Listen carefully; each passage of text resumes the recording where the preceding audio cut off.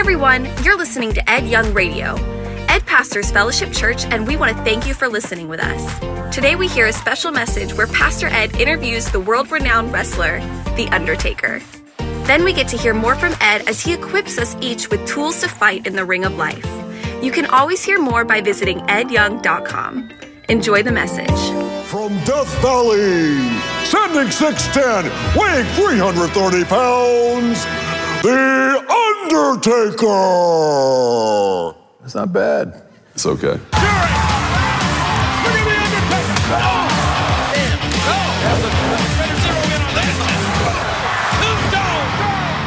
Undertaker! I'm with a man that needs no introduction, one of the most popular wrestlers of all time, top 2 or 3. I'm talking about the one and only Mark Calloway, known as The Undertaker. Mark, great to have you here, man. Thank you. Thank you. My pleasure. I love the Undertaker song.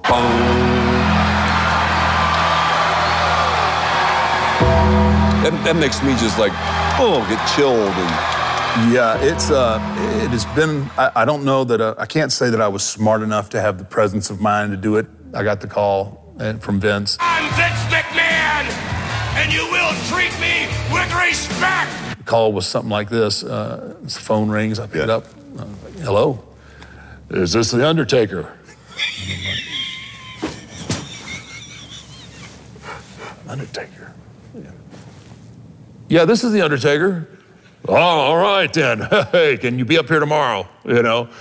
And next day I was on the plane. And that was Vince? That was Vince, called me. He had this character, which the original character was based on an old Western, Undertaker.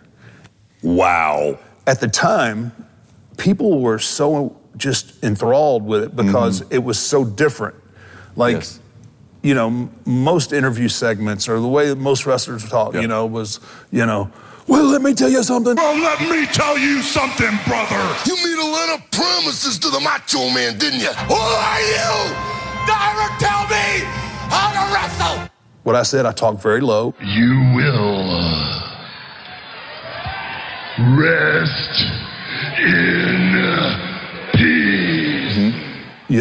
And obviously, it was very menacing words, but, when someone, if you're in a room or something, someone starts to talk low, well, what do? You kind of lean forward. That's right.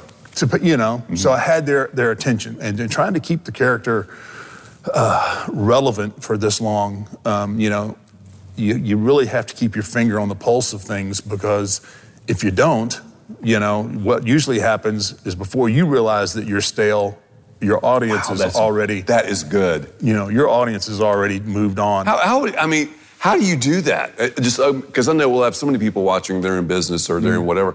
What would you say about keeping your finger on the pulse of things like that? I was never satisfied. Like, I like it. I was like, okay, we're here. Okay. And we're getting a great reaction, but what's next? I'm always looking down the road, like, okay, I need something. I need to bring something new to the table, but I got to be true to, what my fan base and what my audience, they've accepted, and this is what they want. But you also have to keep it, you have to figure out ways to keep it fresh. Yes. So you're watching what everybody else is doing, and you're trying not to fall in, because that happens so often in our business. Somebody will hit, hit something, and then like everybody's trying to do the same thing. That's a great word. Yes. And that's so smart. Well, that is smart. It's just, the business, and it is a business, and there's so many guys that are there and are hungry and are trying to climb up that ladder. I like the character Undertaker, because it's all that energy and strength that's kind of contained, but you let it out at the right time. It's first. Yep. It's not about the moves. It really isn't. Okay. It's being able to evoke emotion in one facet or another. You have to either make people love you, or you have to make them hate you. And it doesn't matter really which one. Yes. But if you can't bring that emotion out of your audience, you're not going to have them for long. And a lot of times what happens with these young guys is they're so athletic, they're so gifted, like, they'll do some kind of double crazy backflip off the top rope, land on somebody on the floor. You can only see that so many times before you're like, I've seen that. Right. I need something new. Okay, well, that's a double backflip, full gainer onto somebody. Now, how do I up that? And that's the position they sometimes back themselves into. I mean, it's complex. We get a lot of people from different sports. They look at a place because what they're doing, they're trying to emulate or be like a wrestler they've watched on TV instead of being the wrestler that's on TV. Tell me about your life of faith. How did you become like a Christ follower? Tell me a little bit about that. I always believed in God. I just didn't really understand what it was having a relationship with God. Yes. And I have to give a lot of credit to my wife. That's great. Great story. Yeah, she See, those Florida State girls. There you go. See? Well, that I married one too. I married one too. Her whole family is Florida State. I mean, her mom, her dad. But very, very strong in her faith. Yeah. And it's a Christian school. And anyway, she would just come with me. Yeah. And I'm like, babe, I'm telling you, I walk through those doors, the roof's going to start shaking and, I was like, I'm good. I'm good with God. I believe in, no, it's Mark. There's so much more to it than that. So I said, okay. I said, I'm going to go, but if lightning bolts start flying, don't blame me, And that's how it started. That was very important to her. That I have a relationship, with Christ, and to really understand what that means. Yes. So once again, God working in in the ways that He does, put us here at Lake Hills Church. That's great. It was, Mark, that's a great story, man. It really was. I sat down, and it was like we were having a conversation. Yes. With, 3,000 people. 3,000 people. It felt like an intimate conversation. It was the perfect place at the perfect time for me. God definitely used so many great things to bring you guys together. That's awesome. No, it really is. Mark, how many, tell me some quick injuries you've had over the years. Okay, let's see. Both eye sockets have been crushed. Your eye sockets? Yeah. Both. At one time? No, they were separate. They were years apart. I've had probably, I'm guessing we're closing in on 20 different orthopedic type surgeries from just wrestling related injuries. Both hips have been, had a form of hip replacements, torn biceps, torn pecs, torn triceps, bone spurs, training. You're on a level that very few people have ever thought about being on. I just think I'm probably a little tougher than I am smart. Yes. He takes it. I've seen you a lot of times. Yeah, so that's a choke slam. So how do you...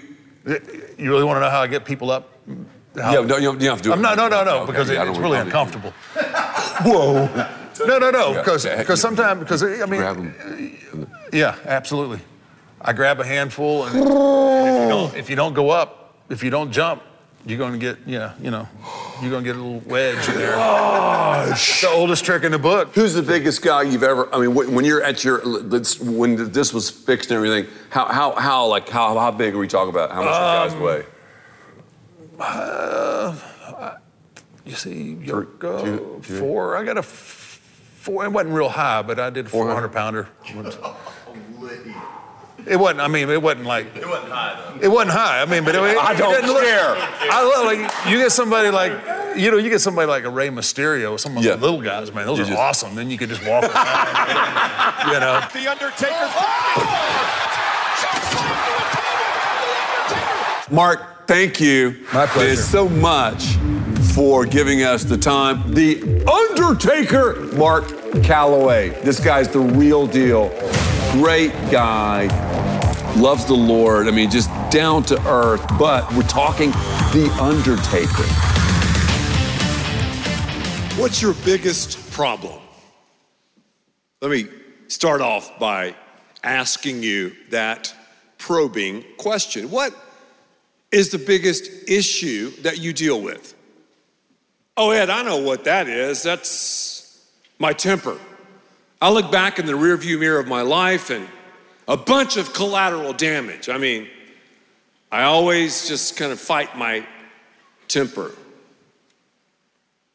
Others would say, well, it's gossip. I just love to talk about people, and I find myself tearing people down in order to build myself up. I think if I am critical, then it'll make me look like, oh, I'm the man, or I'm the girl. I've got to say, Ed, that's a wrestling match I deal with. Others would say, well, it's lust. I can't get those images out of my mind, those illicit bodies just in my brain. I can't deal with it. I tried, but I just have had a tough time.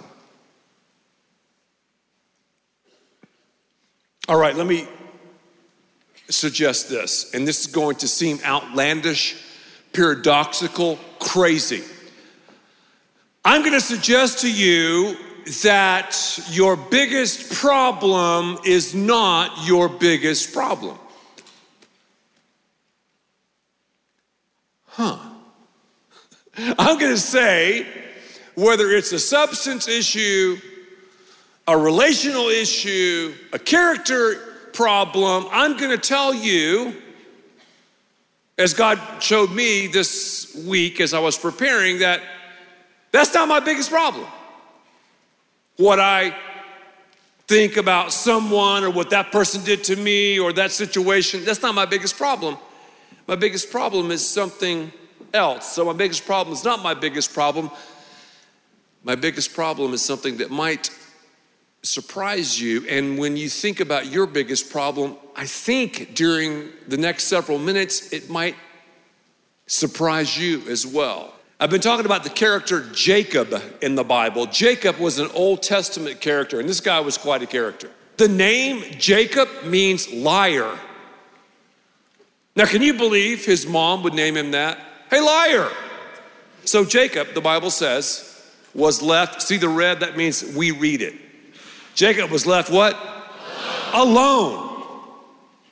By himself. And a man wrestled with him till daybreak. Verse 25. When the man saw that he could not overpower him, here's what he did. I mean, this guy was just playing with him, man. He just touched his hip socket. So his hip was wrenched as he wrestled with the man. That's crazy. I mean, this is a real wrestling match. Jacob wrestling with Jesus, and he's starting to figure out, wow, this is not some normal guy. He just touched him. Oh man, busted, just totally broke up his hip. And then we're gonna find out after he was broken, then he blessed him. We have a scriptural principle here. So often, God does not bless us until first of all, he breaks us. God does not bless us until he breaks us, and breaking ain't fun, man. Jacob is finding out, isn't he, that his problem was not his problem. His issue was not his issue. It wasn't his dad. It wasn't because his nursery was painted the wrong color. No. It wasn't Esau. It wasn't the baby mamas. It wasn't his wives. It wasn't his loving kids. It wasn't his wheels off father-in-law. It wasn't his wealth. Jacob's problem was Jacob. And my problem is me. Because when I get to the end of myself through isolation, and God will allow it, and desperation, I have a choice either to turn to God or not. And God will allow us to have one shoulder on the mat, yet we have a choice to put the other shoulder down, and God will 1, 2, 3. This is a battle with God we have to lose. I don't want to win this one. And this is WWE, Wrestling with Eternity. I want you to notice, though, God is the one who initiated this wrestling match. It wasn't Jacob, it was God. So Jacob wasn't wrestling God to see what he could get out of God. God was wrestling Jacob to see what he could get out of Jacob. What did he want? He wanted a relationship. Are you hearing me? We go, God, I'll take the blessings. Yeah, the relationship, whatever. I want the blessings. But again, we find God is giving him not what he wants, but what he needs. I look back and I'm like, God, thank you for giving me what I need. Because I've wanted so many things, and I can tell you, if I'd have gone down those paths, it would not have been a pretty path. Then the man said, verse 26, this is Jesus. Let me go. It's daybreak. But Jacob replied, I'm not going to let you go unless you bless me. Isn't that cool? Now that's again a little bit different, but God wants to see us with great tenacity, with great passion. And I can't throw any shade on Jacob, because Jacob is, his hip is totally jacked up. He's messed up, man. He's isolated, and now he's in a desperate situation, and he's grasping on to the man. Again, grasping. Now he's grasping in the right way. Bless me. He's tenacious. The man asked him, you go, what's your name? Say that. What's your name? That's a weird thing to ask someone in the middle of a wrestling match. What's your name? Why did they ask him that? This is God talking. Did God have a senior moment in his omniscience? Heck to the no. He knew Jacob better than he knew himself. Why did he ask for this identity? Because when Jacob said, I'm Jacob, he was saying, I'm a sinner. I'm a manipulator. I'm a cheater. I'm a grabber. What's your name? What's your name? Greedy? What's your name? Lustful? What's your name? Manipulator? Just tell God, I'm Jacob, because I have Jacob in me and so do you. And God's waiting for us to identify that, because whenever we fight and wrestle with ourselves, we have to negotiate this sin nature, and it takes us to some dark places of isolation and desperation. One shoulder's on the canvas. Will you put the other shoulder down? God's not going to pin you until we say, God, I surrender. 1, 2, 3. And then the man changes Jacob's name. No longer are you going to be called Jacob. Now you're called Israel. Isra in the Hebrew means warrior.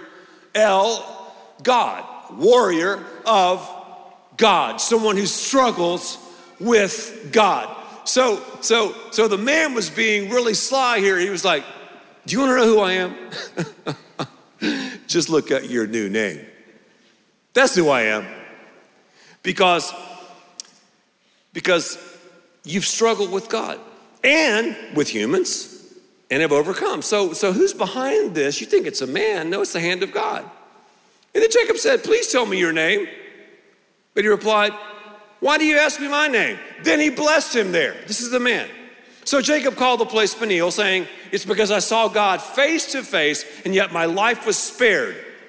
Then the sun rose above him, as he passed Peniel, and he was limping because of his hip.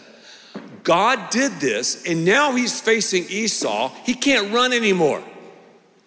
He has to be totally dependent on God. Okay, we have 3 minutes and 22 seconds, and here are 4 principles. I want you to write these down. 4 deliverables from this series, The Wrestler, from the life of Jacob. Number 1, oftentimes, God is our blessed opponent. Now, some of you are like, whoa. Ed, what? No, listen to me. Our blessed opponent. Because when I'm in the flesh, and you read about the power of the flesh in the Bible, that's my natural desire away from God. When I'm in the flesh, I am opposed to God. And God loves me so much, he loves you so much, he'll create situations and sometimes oppose us to get us in the right position. So you might be, again, against the ropes, you might be on the canvas, surrender to God. But God, so often, is our blessed opponent. Number 2, wrestling can and will change your identity. It'll change your identity. We carry IDs around with us everywhere, don't we? Go to the airport, take some money out of the bank, do anything, ID. Go to a club, ID. It's all about the ID. It matches you with, this information, your ID. And there's squillions of dollars spent on identity theft. And identity theft really was thought up by the enemy himself. Don't allow him to steal your identity. Realize who you are, because God wants to give you and me a new name, and that is Christian. They were called Christians. I mean, that name, that label was stamped on the first followers of Jesus. Number 3, wrestling focuses us to put our faith on him. It forces focus on God. I mean, if Jacob didn't have this situation, he wouldn't have really been, boom, focused in. Number 4, wrestling with God brings reconciliation. He was reconciled to God, and check this out, restoration. What happened? He met Esau, and they had a bro hug. And then everything was cool between them. Is that amazing? Jacob, totally dependent on God, limping, sees his bro, boom, bro hug. I love it.